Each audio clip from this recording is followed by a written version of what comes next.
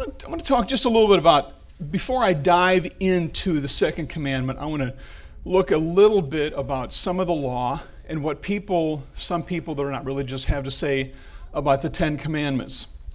If you've studied much about the history of Israel, about the law of Israel and so on, you've probably seen where people say, the Ten Commandments really weren't very different from the laws that other countries had nearby. And really all Moses did was to go up in the mountain and basically copy down what he knew was already in place in nearby countries and claim it as original material. I mean, what would that be? Religious plagiarism or claiming it as God's? I mean, that's big stuff. But the fact of the matter is there's some very big differences. I don't have slides for this material, but let me throw it at you because it may be material that will help you to understand and help you to be able to have a ready answer and help you maybe to settle a doubt in your mind about the Ten Commandments.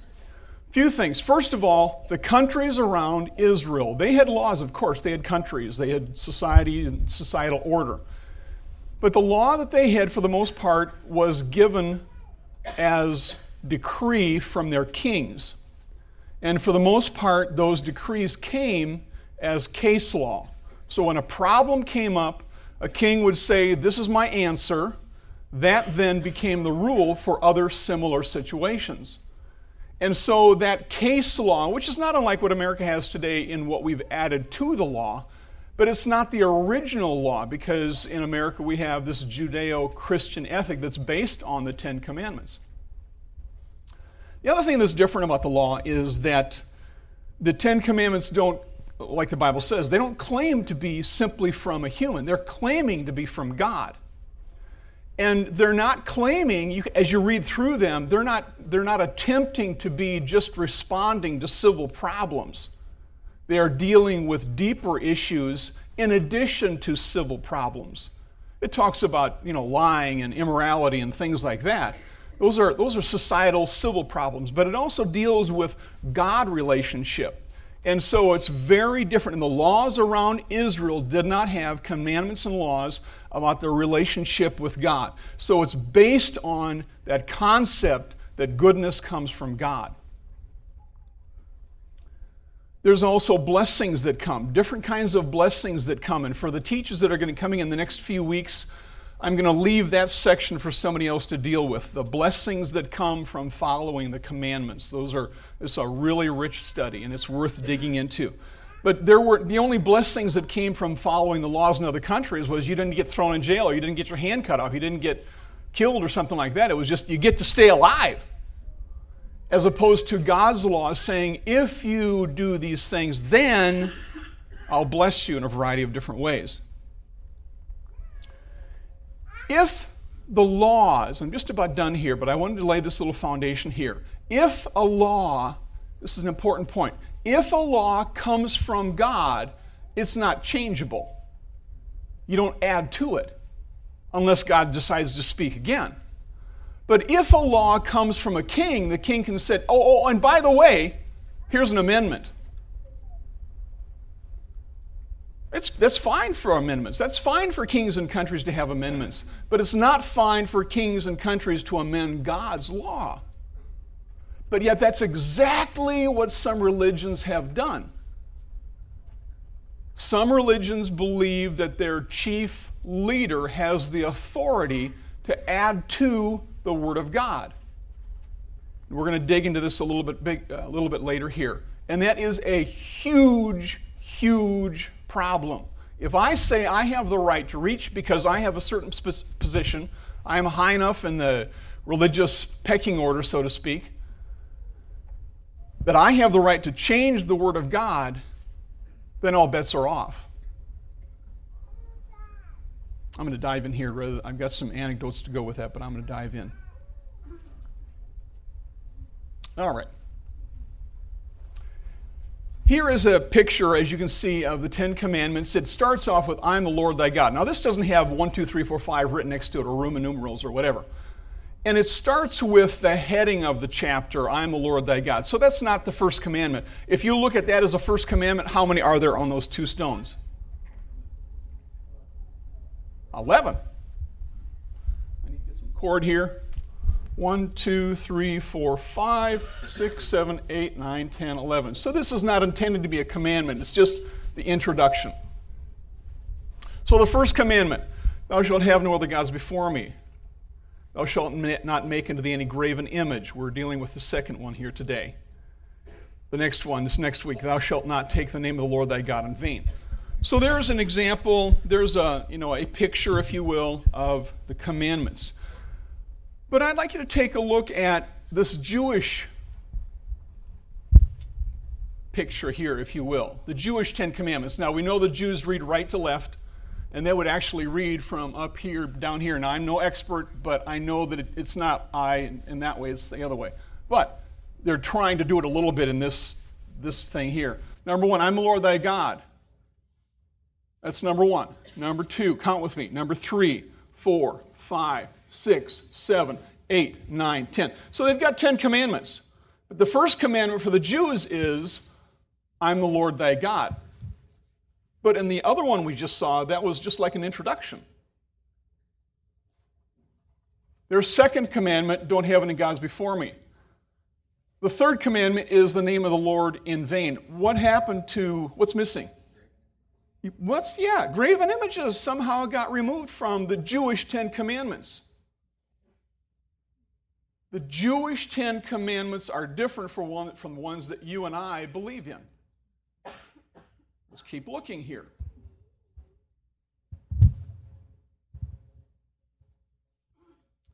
Here's the Catholic 10 Commandments. I'm the Lord your God. And then they go on. Hello.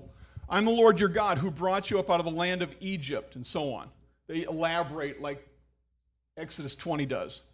Number 2, thou shalt not take the name of the Lord thy God in vain. What's missing? Graven images. In the Jewish 10 Commandments, in the Catholic 10 Commandments, there's no reference to graven images. What's the deal? Did we Protestants make a mistake? What's going on? So let's take a look at what the KJV has to say here. And obviously we're dealing with the second commandment, which is in red here. First commandment, thou shalt have no other gods before me. We got that. The second one, thou shalt not make unto thee any graven image, and so on. Now get this. The Jews and the Catholics have chopped out 4, 5, and 6. Goodbye. Why? Under what authority? What's the justification? Then the Bible goes to, thou shalt not take the name of the Lord thy God in vain, like I said, number 3. Well, I'm confused. I thought Protestantism was built on Judaism. We have the same Old Testament. What's going on? I understand how Catholicism might be a little bit different. You know, they blended with paganism way back and so on. I don't get it. I'm going to back up here and make another point, and look with me as we do this. You can see that I've made some things bold. I mean, even in red, these are bold. You got that, right? We're going to count the bold things. These are, as I saw it, the commands, the thou shalt nots, or you must do. These are the commands that are listed in Exodus 20 here. So help me count. I know it sounds juvenile, but help me count. I'm making a point here. 1, 2, 3, 4, 5. My clicker's at school. 6, 7, 8, 9, 10, 11. Huh? How do we get 11 commandments? Do we count them right?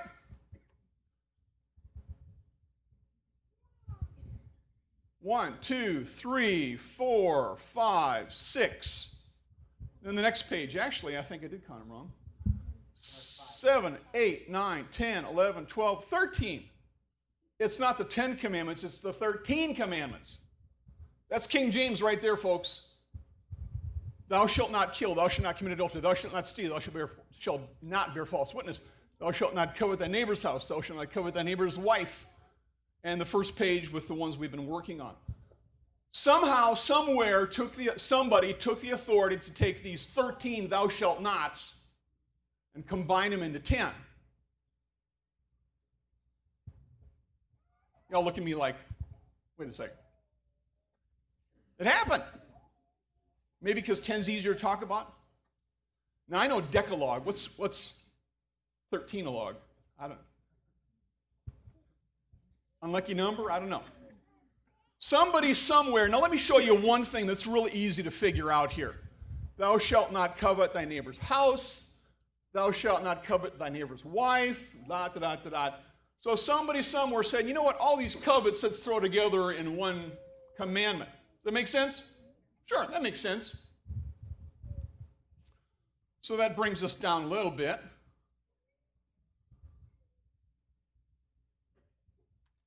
And somebody said, you know, this graven image thing here makes me feel a little uncomfortable.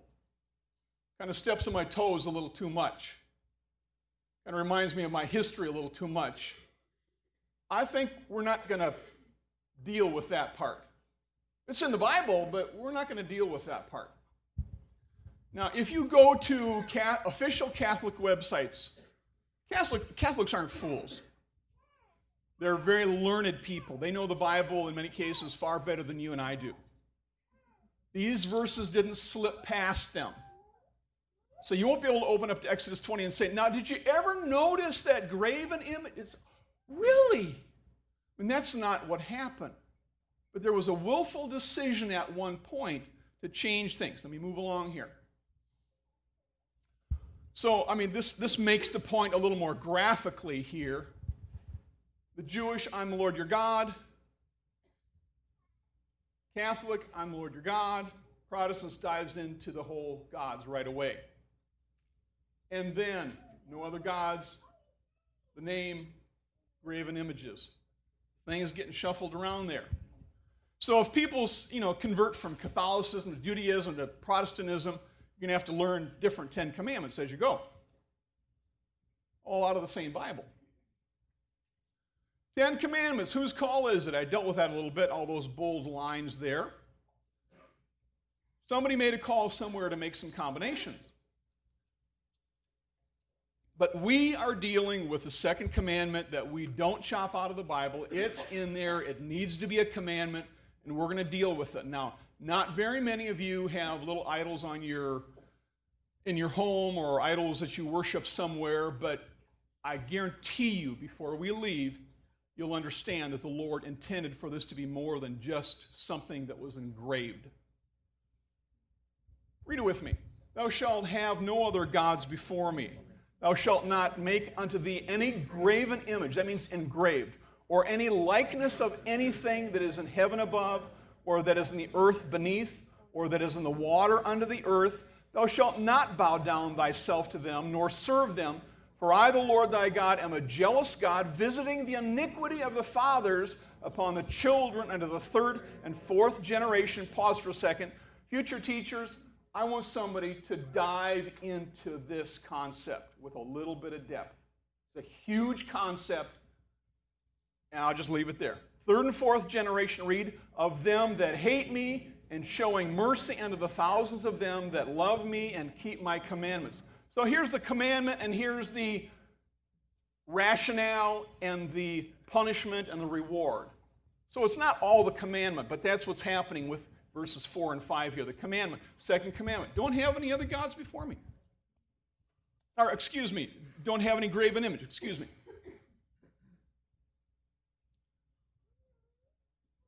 Now, if we back up here,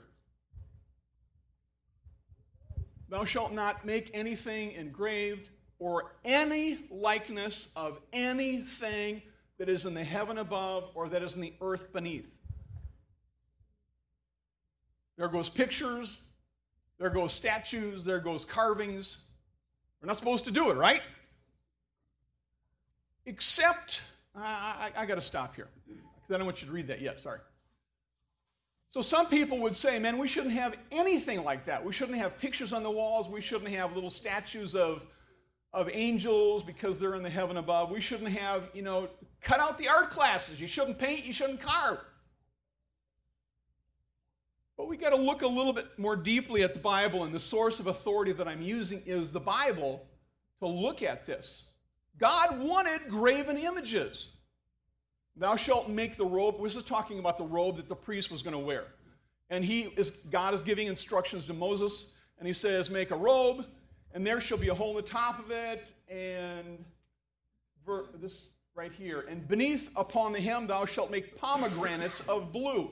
This is an image of something on the earth. They were carved pomegranates that were to hang from the hem. So it's not like, no, you can never make an image, you can never carve anything that looks like something on the earth. That's not what the Bible was saying, even though that's what it literally said. We just read it. But now God is saying, I want you to put some pomegranates on there. That's something from the earth. Brother Barker, you're kind of reaching on that one. Well, let's take a look. God instructs Moses to make a brass serpent. It was something from the earth. It was a likeness of something. God said, make it. There's no question that God said, this is what I want you to do. Numbers 21, and the Lord said unto Moses, make thee a fiery serpent. Fiery there means poisonous, venomous. And set it upon a pole. And he's not saying take a live one. He's saying make one. Set it upon a pole, and it shall come to pass that everyone that is bitten, when he looketh upon it, shall live. And Moses made a serpent of what?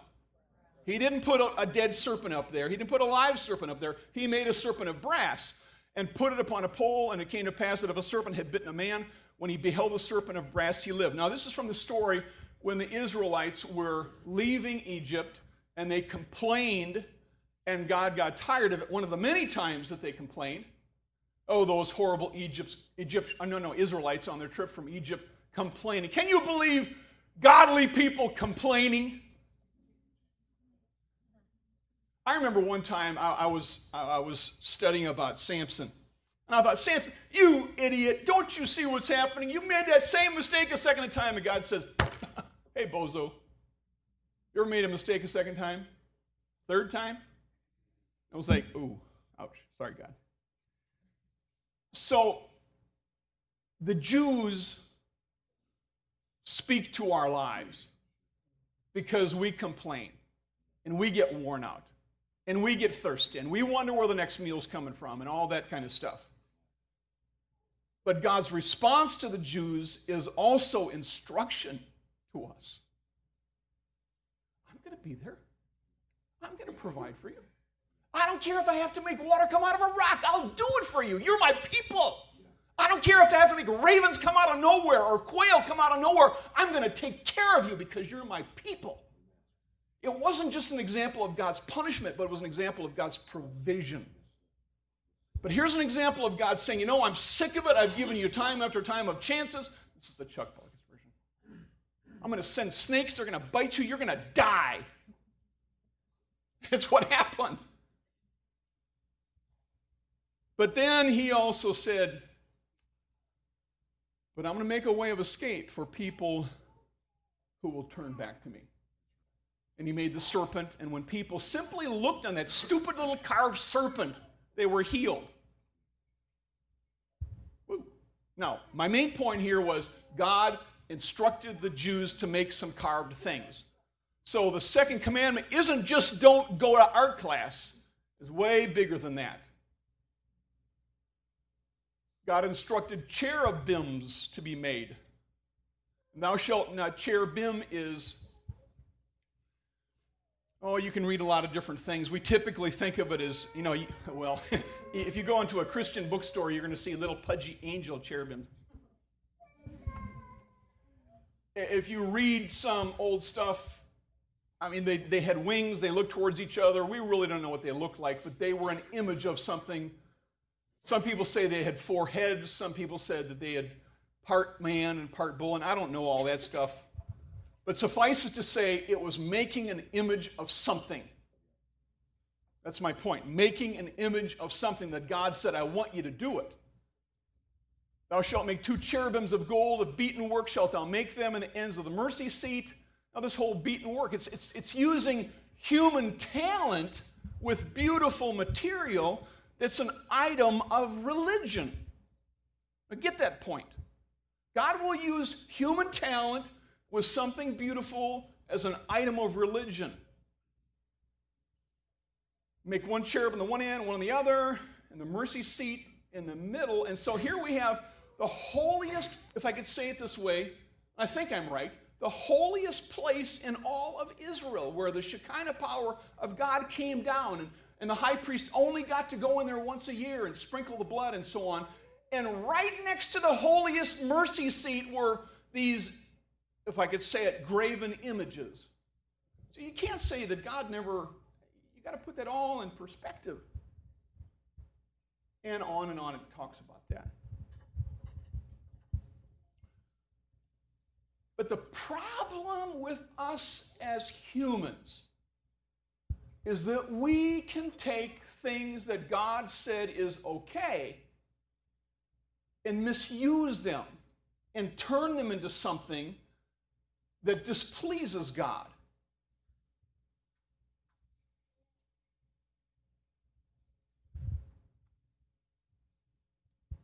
I'm getting a little ahead of myself here. I don't have this on my computer, so forgive me a little bit here for backtracking. Why should we not have an agreement? Why no, I guess it's the same thing. Why no graven images? The second commandment does not demand that we avoid painting and sculpting classes. And this is an important slide here. God's point was to cease the idol worship of Egypt and the surrounding countries. We understand that. That's very clear. The Jews had been in Egypt how many years? 400 years. They were a part of the culture in many respects. And they had seen, have you ever heard, if God blesses your church so much, how come there's not more Cadillacs in the parking lot? Now apply that same mentality to the slaves of Egypt. They're worshiping the one true God, and they're not driving anything, let alone a Cadillac. Do you think that maybe something could have risen up in the mind of the Jews to say,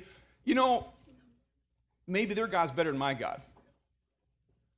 You think that maybe they were tempted to think, maybe their God provides for them better than my God provides for me. Maybe their God blesses them more than he blesses me. You think that could have happened? Well, of course it happened. And that's one of the reasons why God was saying, hey, leave all that junk behind there. So there's more to it than just, the carved statue and stuff. Also, God wanted to avoid Israel's worship of the creature rather than the Creator. He knew the human proclivity to worship something that you can hold in your hand. We as humans tend to do that. We tend to turn and put time into things that we can hold in our hand. Idol, something engraved, and so on. God knew idols represented human weakness. Now, why do you say that, Brother Barkas? I say that because we as Christians, we serve an invisible God. And serving an invisible God is more difficult in a sense than serving a God that is carved and that is here, that I can touch and I can walk up to, and I can put flowers there and I can put fruit there and I can put incense there. I mean, it's in a sense, it's easier to go say, yeah, there's my God. Hey, Christian, where's your God? Well, he's everywhere. Okay. You worship the air. Well, no. You got my point. We as humans tend to represent idols because you can grab a hold of them. God wanted to be worshiped as the invisible God. Because anytime we put something in between us and God, that something between us and God diverts some of that attention. It diverts some of that worship. It diverts something that's supposed to keep on going to God. So many religions do that. It's easy to get sidetracked. I got to say a couple of these again. God wanted to avoid Israel's worship of the creature more than the Creator. He knew idols represented human weakness. We have a tendency to worship what we can hold on to. And God wanted to be the invisible God. Now you could say, well, wait a second. He came down, as this image and that image and so on. Yeah, but that wasn't his norm.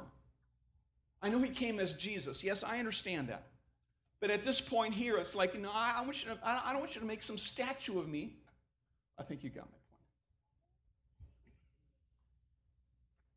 Now here we have a problem. I want you to, I'll just identify this. In 2 Kings 18, Hezekiah, the king, he was 25 years old when he began to reign. And he reigned 29 years in Jerusalem, so on. And he did that which was right in the sight of the Lord, according to all that David his father did. And he removed the high places, that's places of worship. If you've ever been over in the Holy Land, in that area, and you've read about it, there's hilly places. And there's something about a hilly place, about going to the top of the hilly place, and that's the prettiest place, and the people look up there. And that's where they would put temples, and that's where they would put statues and groves and other things, because it's kind of like maybe the same concept of many churches today have big, tall spires and big open roofs and open spaces, or something about looking upward in God. And that concept, I think, was probably built into the worship back then, where a lot of worship stuff was done on top of hills. And he removed the high places and break the images and cut down the groves of trees. That was part of worship. And he brake in pieces the brazen serpent that Moses had made. For unto those days the children of Israel did burn incense to it, to the snake. And he called it Nehushtan. The people had a name for the thing that God made that healed them from that sickness. And God made that image, that snake, for a specific purpose. It was designed by God for a specific purpose and a specific time. It wasn't designed to be an icon for Israel's history to be carried about and all that kind of stuff, because the whole snake episode was done.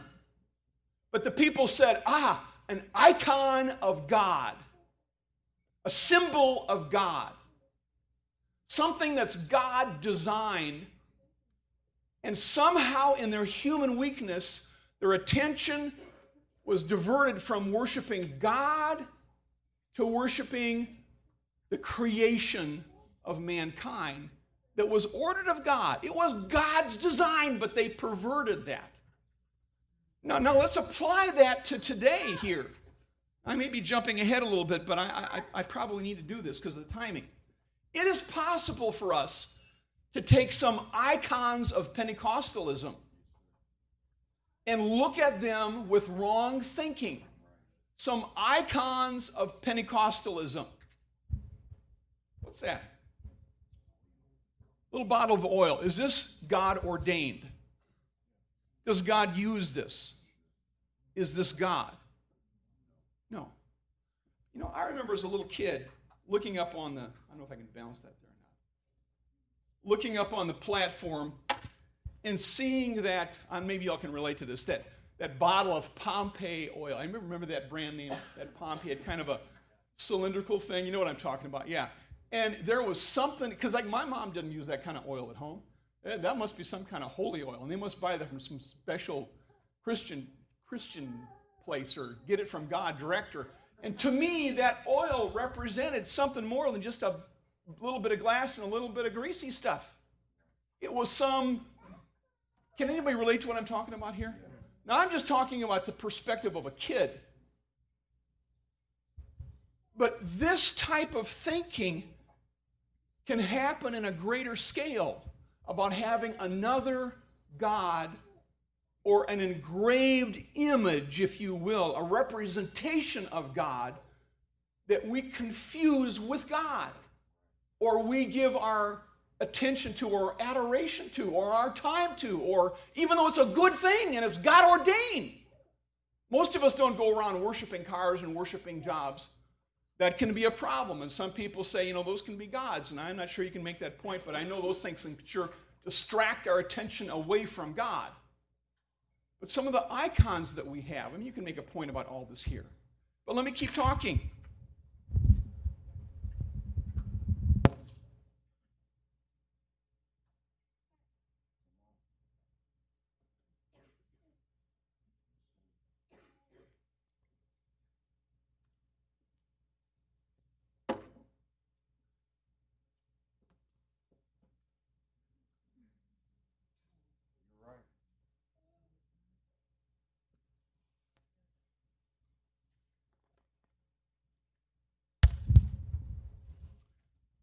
Can we worship the microphone and all that it represents?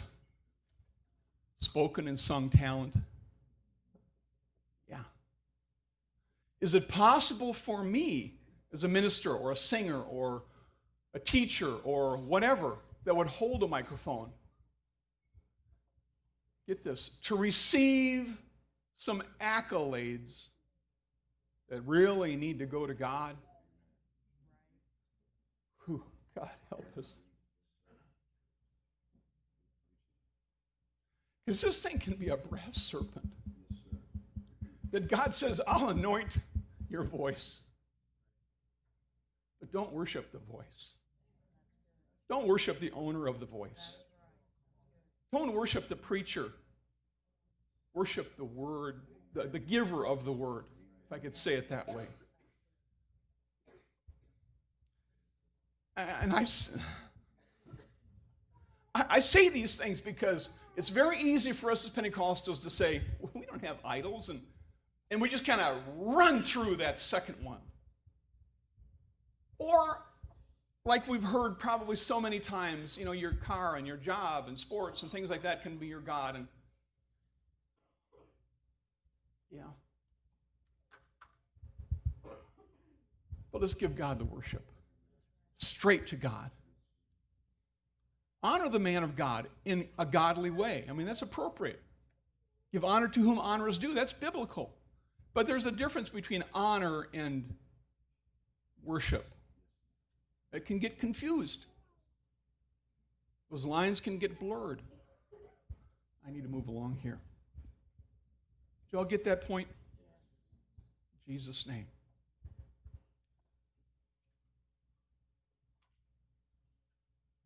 Even godly things can be wrong if used the wrong way. Even godly things.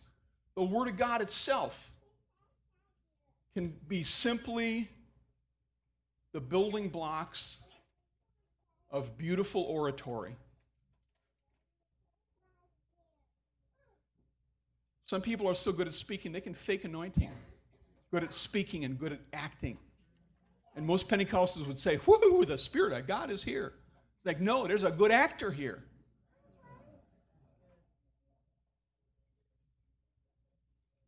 We can venerate the Word of God.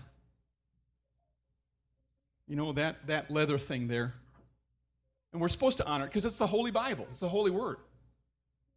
And I know my word's exalted above my name. I understand that. But still, we can get confused.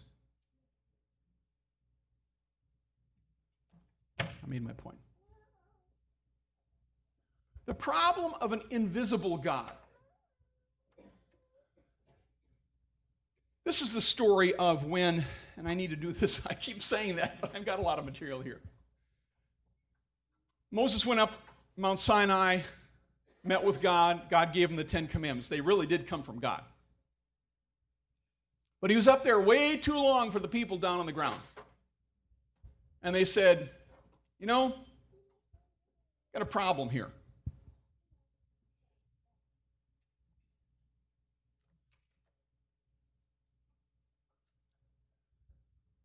Here's some indicators of things that can happen when we're starting to misapply things that are sort of godly. Here's some indicators that might relate that we're starting to misapply things that are sort of godly. Okay. The people went up and saw that Moses delayed to come down out of the mount, and people gathered themselves together unto Aaron. Aaron's a religious leader, right? Ordained of God, right? Yeah, he was ordained of God. Moses couldn't speak properly for some reason, speech impediment, who knows? And Aaron was his spokesman when they went and talked to Pharaoh. He's ordained of God. And he said unto him, up, make us gods. The people said, up, make us little g gods. Up, come on, get going, leader, make me a god. I can't see something right now. Which shall go before us as for this Moses, can't you just hear it in their voice? For this Moses, the man that brought us up out of the land of Egypt, we don't even know what is become of him. And Aaron said unto them, he should have said, shut your stupid mouths up and go get on your knees, folks. And he was a leader that lost his spine. Let me tell you, you people that are pursuing the ministry, there comes a time when you can't look at people and say, are they going to like what I'm going to say? That's right. Because if you preach that way, you are not of God. Amen. Amen. You are simply human and weak, and the devil will walk into that in a heartbeat. A godly man ordained of God without a spine becomes a tool of the devil. Not just ministers, but Christians as a whole. Well, this man that brought us up out of Egypt, we don't even know what's going on here. The attitude. And Aaron said unto them, break off the golden earrings. Now, where did they get the earrings? God said, now, before you leave Egypt, I want you to go ahead and get some gold from these people. This was, to them, earrings wasn't bad jewelry and stuff. It was something that God said, now, make sure you get jewelry and bring it with you. So it was godly stuff. Does that point make sense to you? So he was saying, okay, we're going to use that godly stuff that God said we're going to need for something, and this for such a time as this. And Aaron, and they're in your ears, blah, blah, blah. And all the people break off the golden earrings which were in their ears and brought them unto Aaron, and he received them at their hand and fashioned with a graving tool after he had made it a molten calf. The 10 Commandments were given in chapter 20. This is chapter 32, I believe, if I remember correctly. Might be 22. But while Moses is up there getting number 2, don't have any graven images, they're down here engraving an image. God knew the likelihood of the people in their weakness to do that, and he was trying to divert them, detour them from their weakness before it would happen. He knows us. He understands us. He hasn't given us the 10 Commandments. It's a bunch of thou shalt not, thou shalt not, thou shalt not, thou shalt not. And it's kind of like, yeah, God, come on. Why don't you make it warm and fuzzy? You really should. Or why don't you turn it around, God, and make it a positive instead of all these negatives? God had a very positive purpose for these 10 Commandments. And the purpose was to help us stay away from areas that were dangerous. Murder's dangerous, lying's dangerous, adultery's dangerous, covetousness is dangerous, and on and on and on, let alone the religious stuff. The first 4, I think it is. So they made this. I don't have time to tell this whole story here. They didn't just make a calf. I need to keep on going on because there's a few more points that I need to make here, though, and that is, okay, tomorrow's a feast to the capital L, capital O, capital R, capital D. It's not little g God. It's not to the calf. It's to Jehovah. So they're mixing some of what they wanted to do with what they knew was right from before. Danger, danger, don't go here. Don't mix the stuff. And they brought burnt offerings. Is that familiar? Yeah. Peace offerings. Familiar? Yeah, that's God stuff.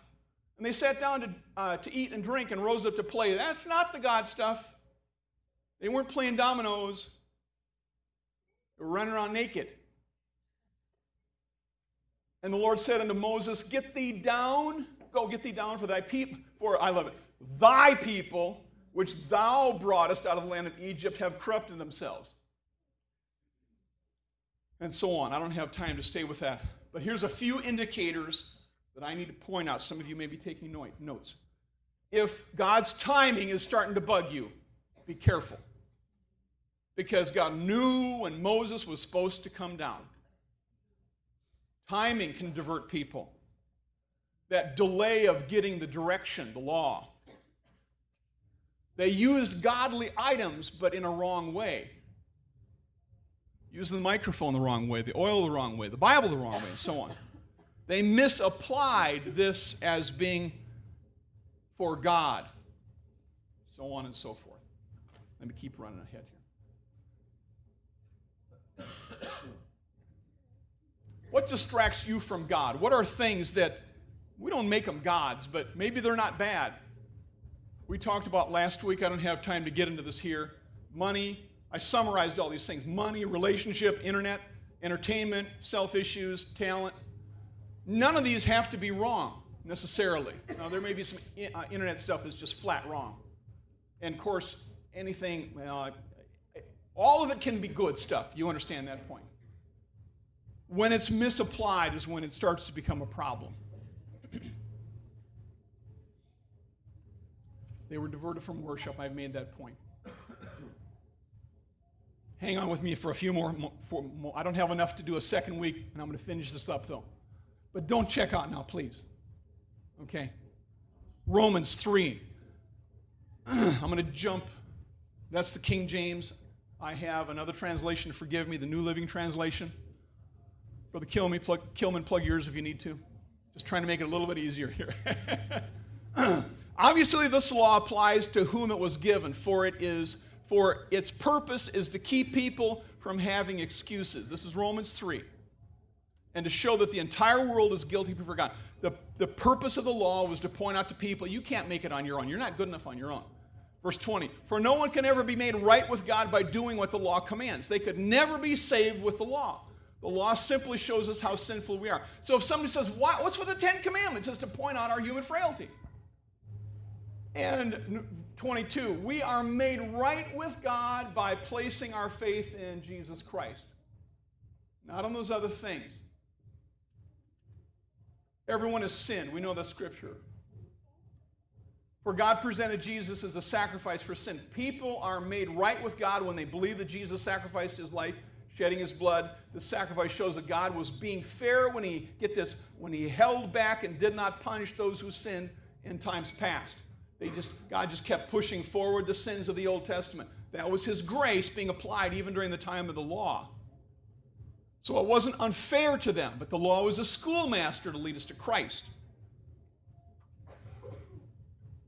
I went to a Catholic website, and they said, we don't worship idols. We didn't take out the second commandment because we're afraid of that. I went to an official Catholic website. We don't worship idols.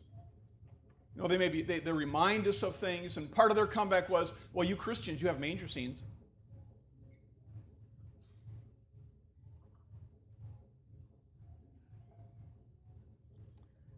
But what's the relationship? Is it an object lesson or an object of worship? Big difference there. An object of adoration or a reminder. Okay, here's a picture of a little kid. He's outside the pool. Mom, I want to go swimming. You can't see it very well. They put up a fence around their pool so little Johnny won't drown. So are they keeping him out or keeping him in? They're keeping him in the safe zone. You can look at the 10 Commandments. Did you get that point? Let it sink in. They're keeping him in the safe zone. That's what the 10 Commandments are designed to do.